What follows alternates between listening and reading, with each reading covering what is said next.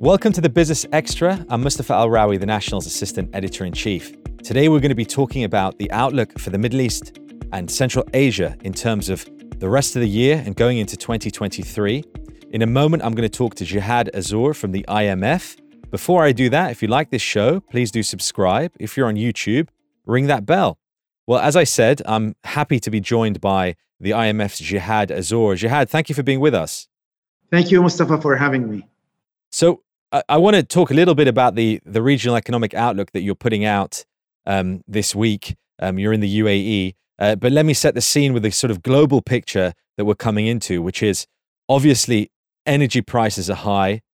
We have an energy crisis in Europe and elsewhere. The interest rate environment has become far more hawkish. Central banks are raising rates to tame inflation, which is obviously connected to the energy and commodity price rises. But also, the predictions are the knock-on effect will be, as we end 2022, the forecast is that we will be entering a slowdown. And this is where, Jihad, you come in with your latest regional economic outlook. How does that fare given the wider context? Well, again, Mustafa, thank you for having me. You raised the important question. The region is still faring in terms of recovery well, despite the change in the global outlook. Three important factors globally affect the region. One is the increase in energy and commodity prices that mainly fueled inflation. And for the oil importing countries, this is an issue to address. The second is the capital flows and the financial conditions. Tighter financial conditions led to outflows and increase in interest rates. And three, the level of uncertainty and the slowdown in demand will have an impact on the region. 2022 is a year where the region is still recovering well, with the level of growth reaching 5%, 5.2% for oil exporters, 4.9% for the oil importers, yet with the diversity between countries. Next year, we expect growth to slow down. There are three things that are important to watch this year. One is the level of inflation that keep growing and reach double digit for the third year in a row for several countries. Two, the financial conditions. And three, I think what is going to be very important is the level of or the nature of policies that the government will put in place in order to address the various shocks that the global economy is facing, and two, to protect their population against the social pressure. So you raised some key points there, and you and I, we'd spoken a little under 6 months ago when we were looking ahead to how the region might fare in 2022. And one of the main things that we discussed was resilience. And so it seems as if what we discussed then has borne out well, that the region has actually proved fairly resilient. Is that fair? Yes, but at a high cost. One, we see vulnerabilities coming from the COVID era. The level of informality went up. The level of unemployment went up too. Third year in the row in terms of inflation, that mainly it's headline inflation driven by food and fuel. This has an impact on the economic and social stability. Three, the high level of debt for several countries in the region who access finance internationally with the tightening of monetary policy, increase in rates, and the reversal of capital flows. Those are important issues. I think what is important today is to protect economies from inflation, and this requires monetary policy to control and reduce the level of inflation. Two, shift social protection to be more targeted and protect those who need social transfers. Three is preserve macroeconomic stability, especially in a context of slowdown and high uncertainty. Four, accelerate transformation through structural reforms.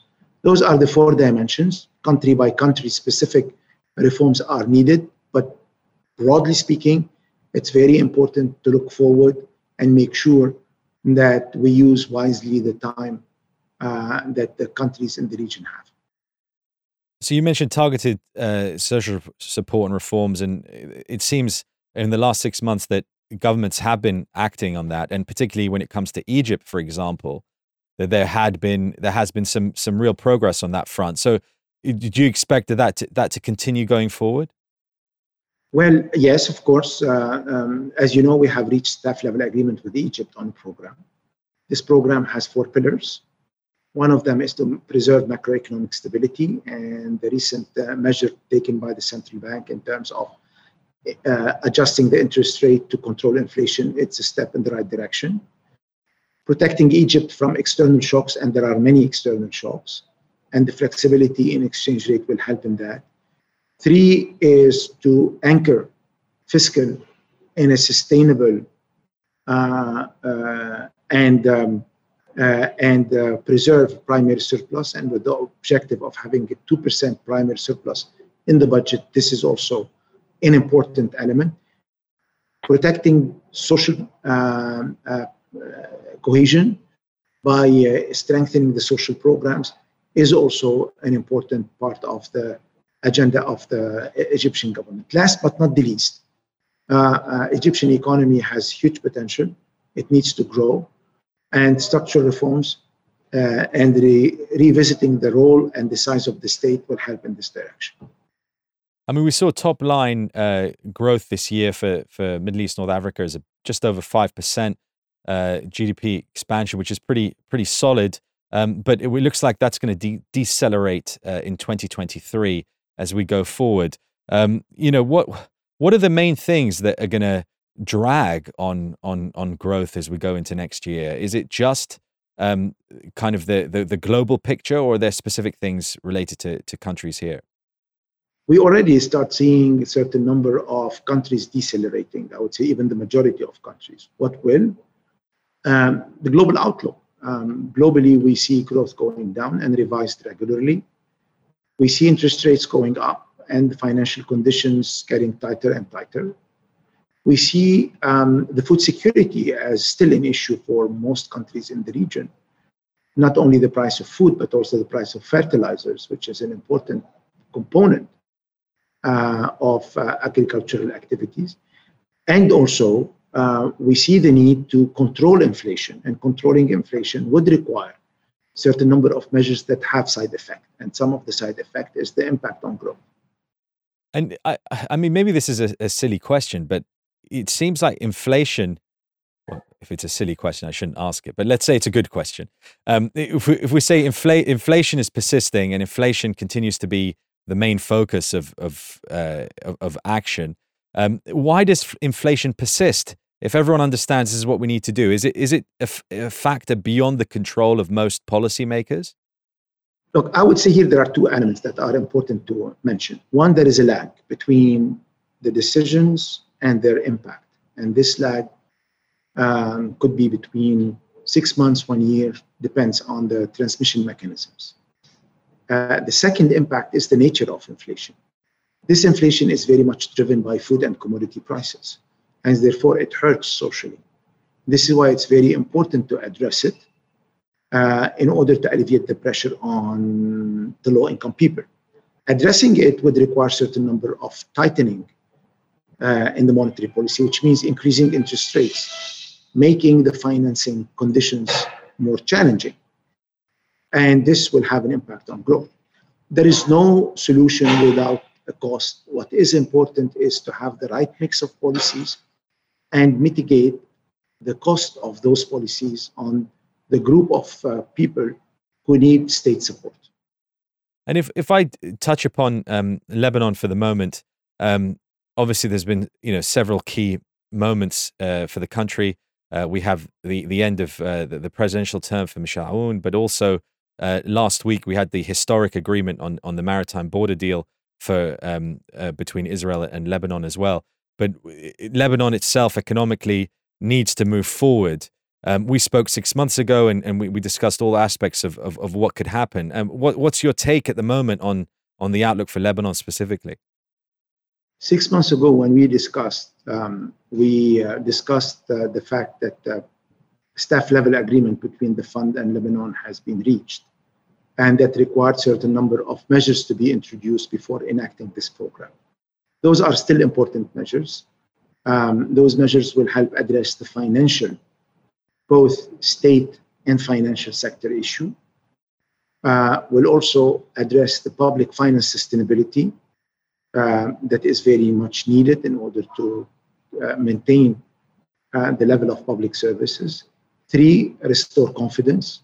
Restoring confidence would require also to tackle corruption and governance issues and address the issue of inflation, especially given the level of inflation that Lebanon has reached. Therefore, all these measures are important. Certain number of laws are still needed to move forward with the program.